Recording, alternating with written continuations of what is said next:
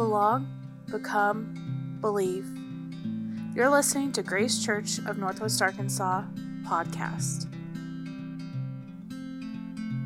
Sorry about no podcast last week. We had a discussion style service that wasn't great for a podcast, so thanks for bearing with us.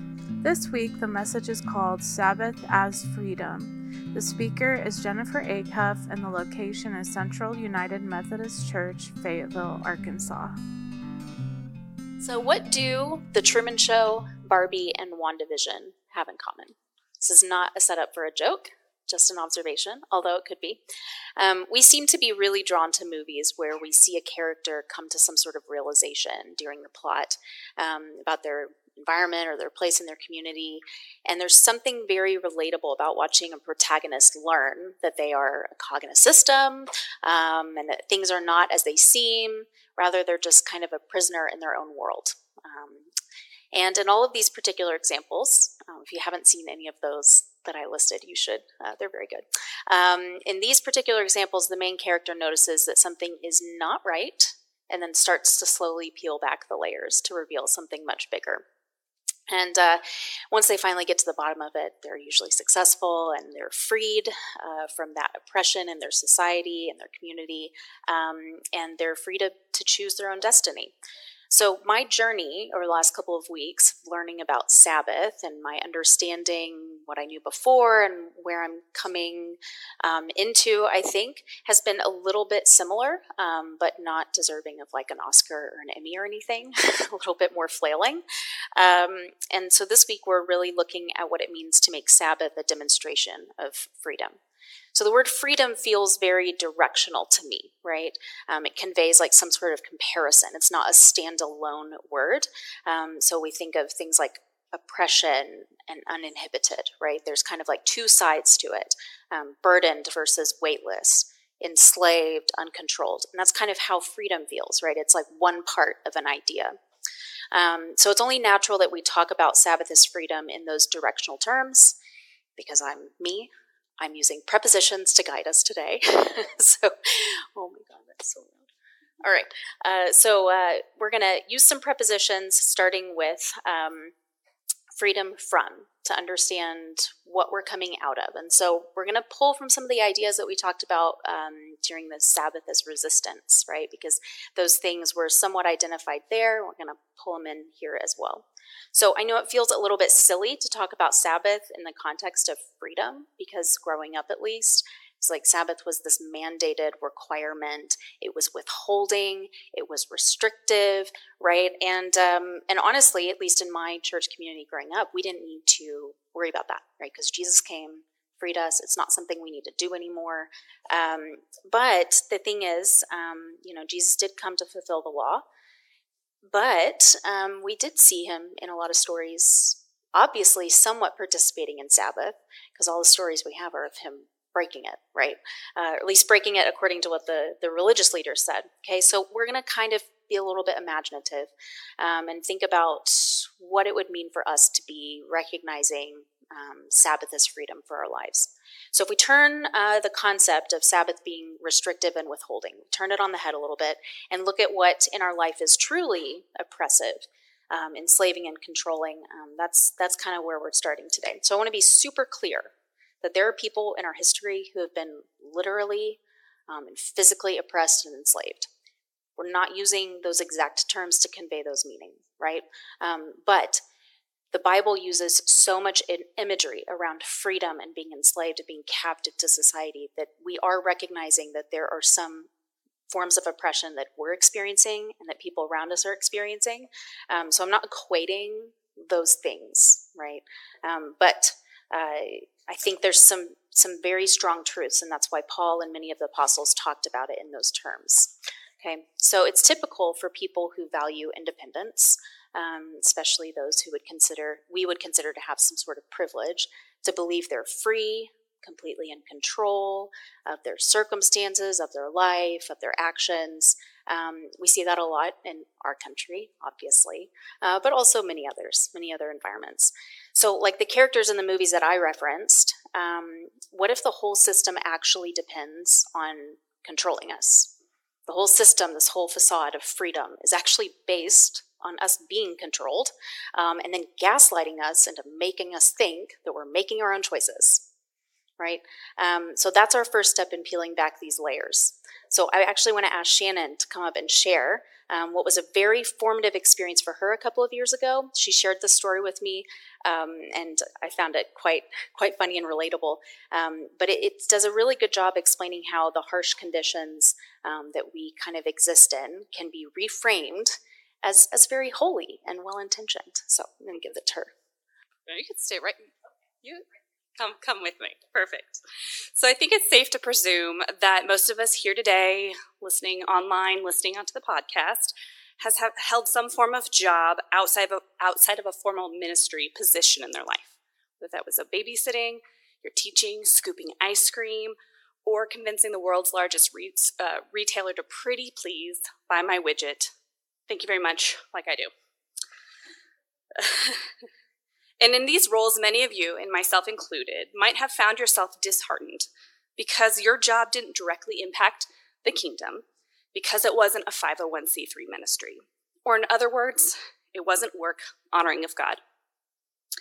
Thankfully, there are organizations, both locally and nationally, that have created ministries around supporting those working outside the church setting and finding value in work. About 6 years ago, I attended a conference hosted by one of these organizations. It was a big production. Donnie Smith, former CEO of Tyson, was the main speaker. He kicked us off for the day. And his topic, Genesis 1. For anyone who has ever listened to Donnie Smith, he is an amazing speaker. He's really engaging, thought-provoking. And he made a very compelling argument that day.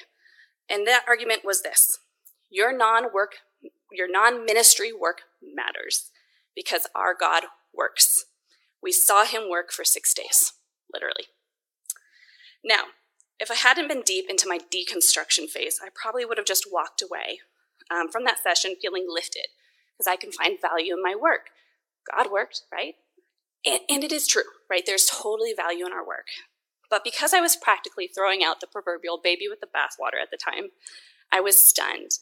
In fact, I had just been studying Genesis 1 and 2, and those that I was studying believed quite the opposite of what Donnie was saying that day. And this is according, again, to biblical scholars, midrash rabbis. Again, people, not me. And the point of Genesis 1 and 2 is about rest. So I want to read those real quick. By the seventh day, God finished the work that he had been doing, and he ceased on the seventh day all the work that he had been doing. God blessed the seventh day and made it holy because on it he ceased all the work that he had been doing in creation. God resting is quite literally about freedom. Freedom from work, from productivity, from empire, and freedom to rest in him.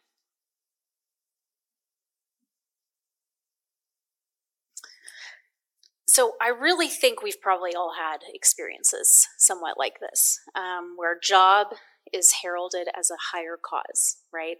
And it doesn't matter what job you have. You might be self-employed, might be staying in your home, it might be working for a big company, might be a teacher, right? Whatever it is, whatever job you have, that's what you're spending your time on. If you were to calculate out your minutes per day and what you're putting your time into, that's your job, right? And no matter what job you have, someone's told you that it's good for your community. It's a servant-oriented job, maybe. It's you're doing something good for other people. You're making life better for somebody else. I mean, to be honest, Marlboro, right? It's now owned by Philip Morris or whatever. They have a mission statement, okay? They have a mission statement. So any company, any group, whatever, can convince you that you're doing the right thing, okay? And that's not bad, right? So corporate mission statements and vision statements and whatever, it's not bad, okay? Not inherently. But sometimes it can be a manipulation tactic, right? If you think back to the story of the Israelites, when Moses was taking way too long to come back down from the mountain, what'd they do? They made a calf, right? And they weren't making a false god. They were making a false image of a true God, okay? And we get caught up in idolatry sometimes, and we think this thing that's not inherently bad, is what we're putting our energy into. It's what we're putting our time and our money into. It's not inherently bad. It's what we do with it, okay? So let me throw some statements at you and see if any of these phrases sound familiar. So if you've heard these, or you've used them, maybe, I've used them, just throw up your hand. All right. Whatever you do it to the glory of God. Anyone? Okay, good. Do everything without grumbling or complaining, with a good attitude. Oh, yeah. I like that one. Commit your work to the Lord, and your plans will succeed. Yep, okay. God helps those who help themselves. Yes. God will never give you more than you can handle. I literally just got chills, the way that's been weaponized to me. Okay. Those who do not work will not eat. Okay, so those all sound familiar, right? That's because they're scriptures.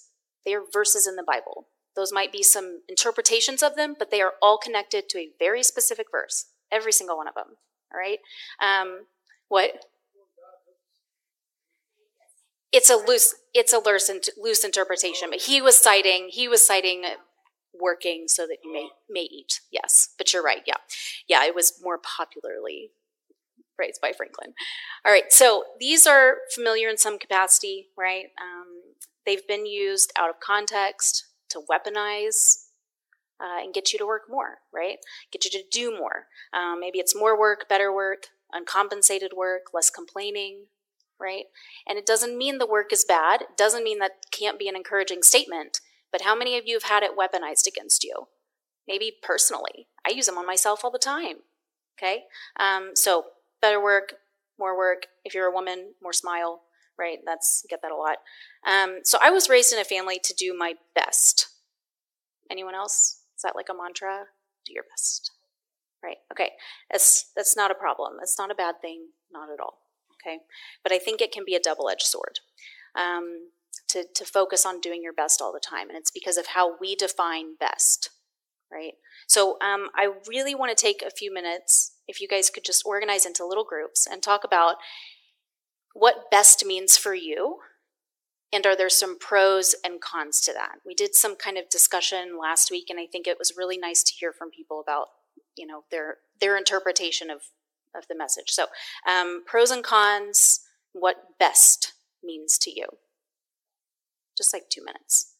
Find anybody. Okay, so I'm just going to bring us back. This feels very lively. I hate to interrupt. All right. So I would love to hear, and it doesn't have to be from each kind of cluster, but anyone hear something from someone in their group that was like, oh yeah, I identify with that, or that makes a lot of sense? About what best looks like or what it means, and maybe a pro or a con.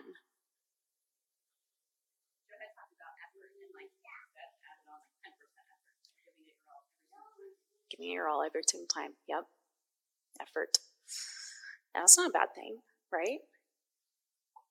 Okay, what else?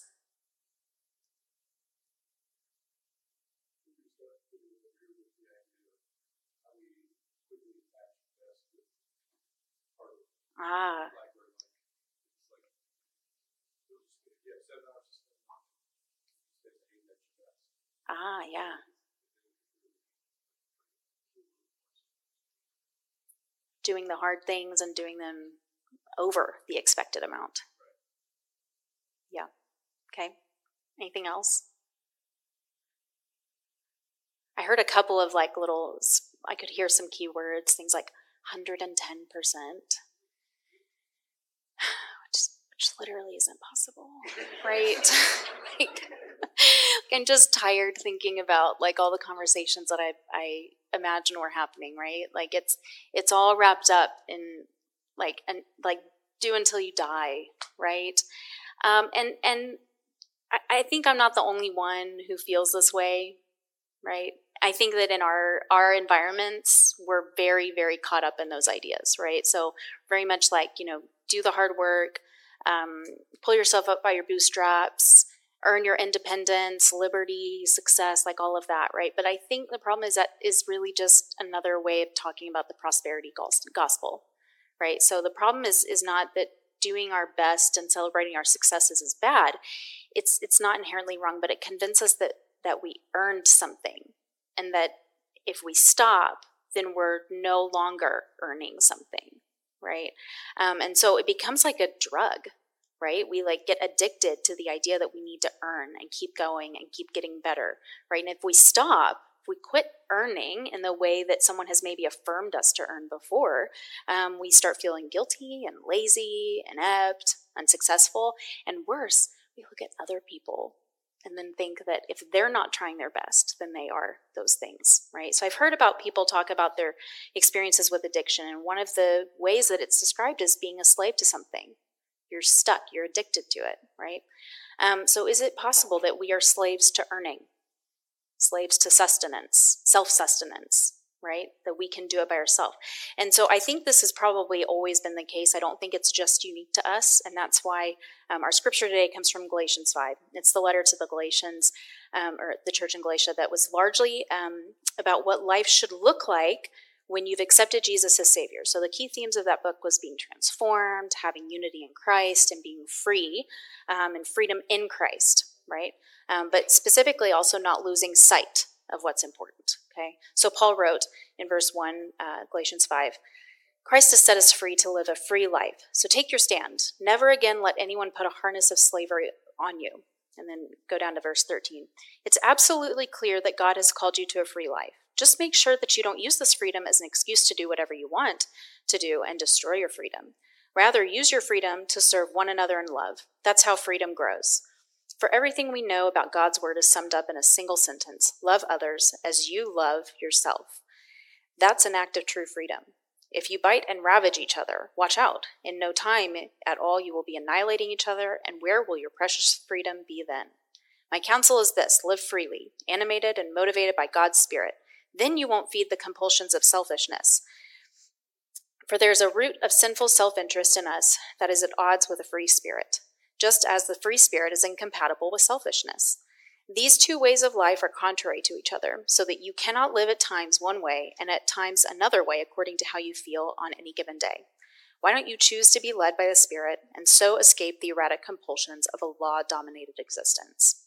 And that's obviously the Message translation. It's not King James or anything. So Paul writes this and talks about freedom being in contrast to greed and idolatry and selfishness, right? Which is not, I think, typically the word that we think of when we think of the opposite of freedom. It's not greed, right? I should have led with that. I should have asked what you guys think the opposite of freedom is, but that would have been like a gotcha. So those actions and traits are sinful in part of the consequences it creates for our lives, for our energy, for our society, and our community. And so Walter Brueggemann, in his book about Sabbath as resistance, states, an acquisitive way of life leaves one in anxiety about not yet or ever having enough and always needing more. The alternative is grounded in confidence that God provides what is needed as energy is redeployed to strive for his kingdom. So I think practicing Sabbath is a direct contradiction to earning and self-sustenance, but it can feel so uncomfortable to just stop, right? Like, what does that even mean? How do you just stop? Okay, so God actually does want us to stop, though. He made that pretty clear in the Genesis story, and I think that it's pretty prevalent throughout the gospel as well. But what for, right? Because we always have to have something kind of like, okay, well, we're stopping, and we're freedom from all this stuff. What for? Okay, so that's our next proposition. Let's think back to God's first interaction with the Israelites as a community. So it's written in Exodus that God heard the cries, right? Israelites were being oppressed, they were slaves, and they were crying out to God. God heard them. And God wanted to take them out of Egypt, sent Moses to tell Pharaoh, let the people go, out of Egypt into the desert to do what? Worship, right?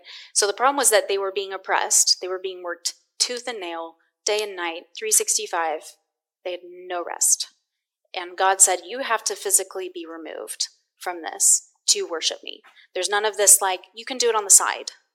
Do it on your break. It was like, you have to leave this because you are 100% fixated by force on this thing, right? And God had to physically remove them, right? And so I think that's part of what Sabbath does, right? It makes room for worship, okay? So restricting that time allows you time for worship. So my next question for your small group discussion is this. What does worship look like for you? It could be visible, invisible, subtle, obvious, doesn't matter. But what does worship, or what has worship looked like for you in the past? I heard a brief pause, so I'm going to take advantage of it. Okay, so I would love to hear if anyone in your group said something and you went, oh yeah, me too. So some similar expressions of worship. Obvious, not obvious, visible, invisible. Yeah? Mm-hmm.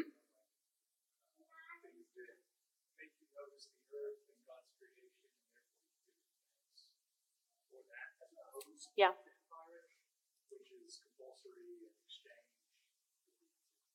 Right, okay.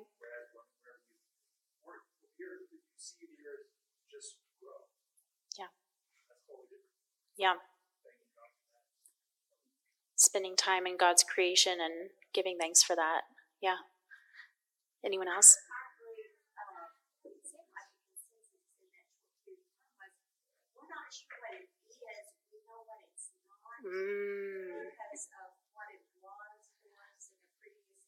Yes. Yes.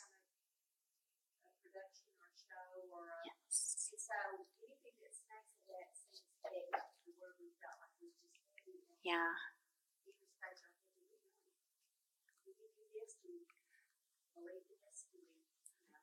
Yeah. No. I think that's really important. So Janie was saying that worship in the past looked very specific, and now, kind of coming out of some of those forms of worship, the word is heavy. The necessity of it is kind of vague, but you can really quickly identify what worship isn't. Yeah. And it was your comment last week, Janie, actually, that sparked me to ask this question, because you were talking about how you've kind of come into this time and place in life where you're recognizing the sacredness in everything and seeing everything that God has created as sacred. And I think I personally think that that's a way to worship, right? So when I think about it, I think, it kind of comes down to gratitude for me, like Sean mentioned, giving thanks for creation, right? So showing gratitude, but it's really anything also that I think like honors the Trinity of some sort, right? And what always comes to mind when I think of that is the recurring theme that Jesus gave of doing unto others, right? And doing for the least of these, right? And that is a beautiful form of worship, is to care for the other person who has needs. I mean, that was his whole ministry, right? And I would think that if we're meant to be worshiping God in the same way Jesus tried to provide an example for, I would think caring for others is a big part of it. And so Abraham Heschel, in his book Sabbath, stated, kind of captured this as kind of by serving others, by fixating on the community as the contradiction to the oppression that prevents us from expressing Sabbath, right?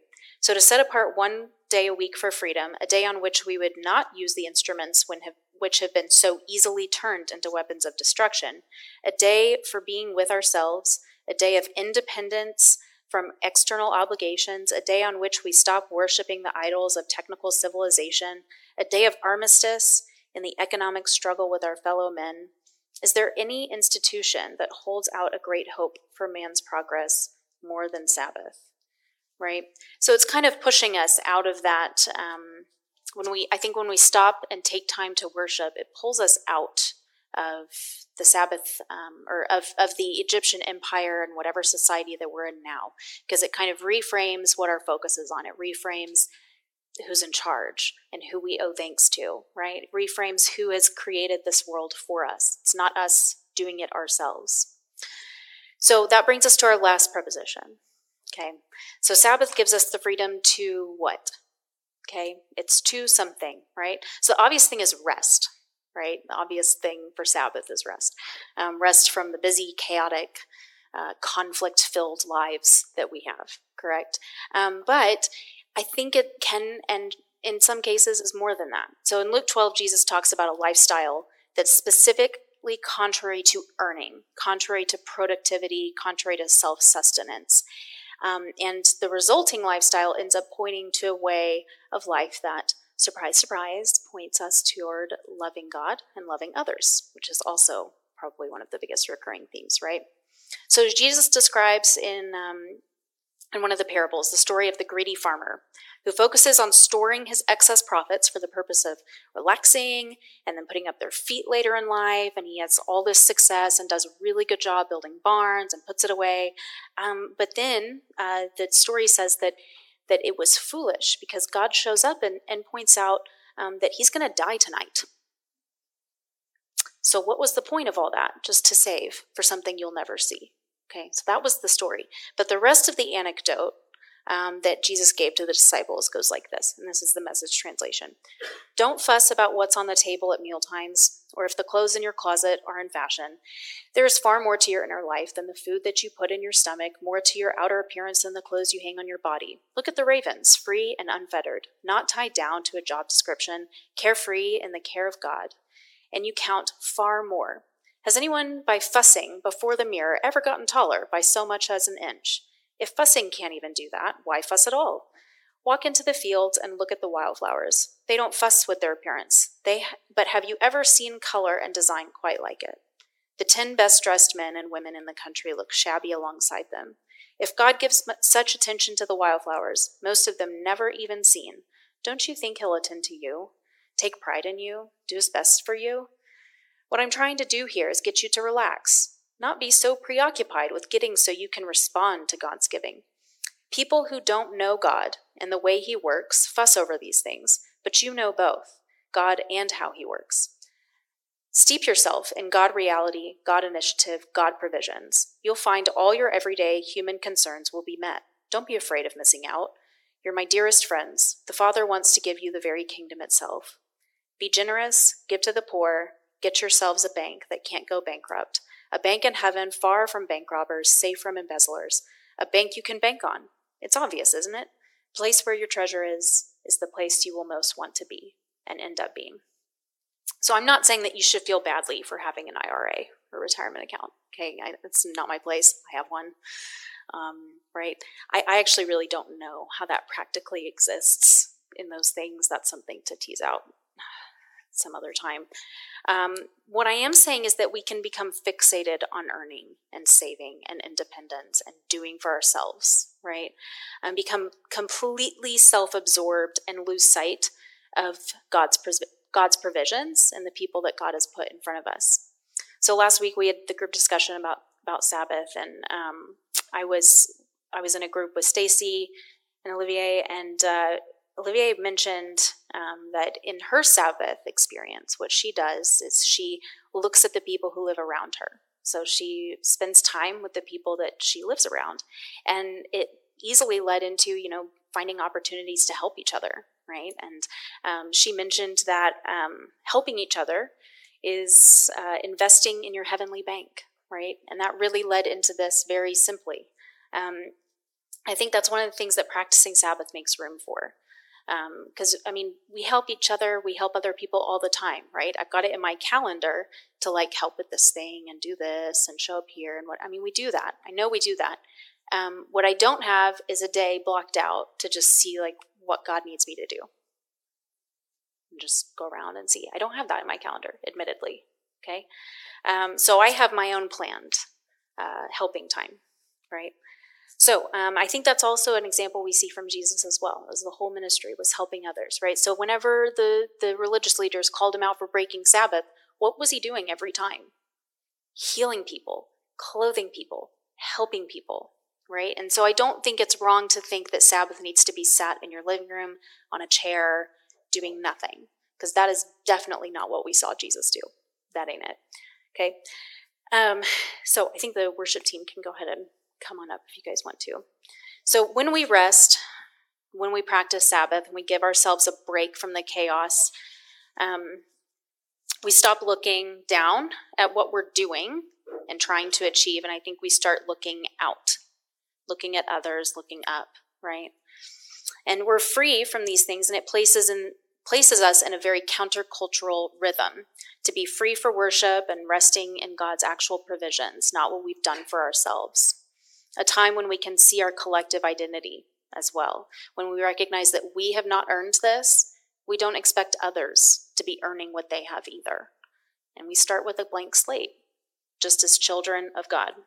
There are a lot of disciplines that we practice like this, that we practice regularly, like communion or the Eucharist, right? We come together and we eat and we drink and remember Jesus' Sabbath. We tithe, we give generously because we all have something to give and none of us are without a need. So we do disciplines, right? We do practice them. And so the discipline of practicing Sabbath can become legalistic, absolutely, just like what Janie mentioned with worship. It can be very good. It can be very, very harmful, okay? But not when we focus on Sabbath as what it frees us from, what it frees us for, and what it frees us to. And in its best form, I think what that looks like is unity in Christ.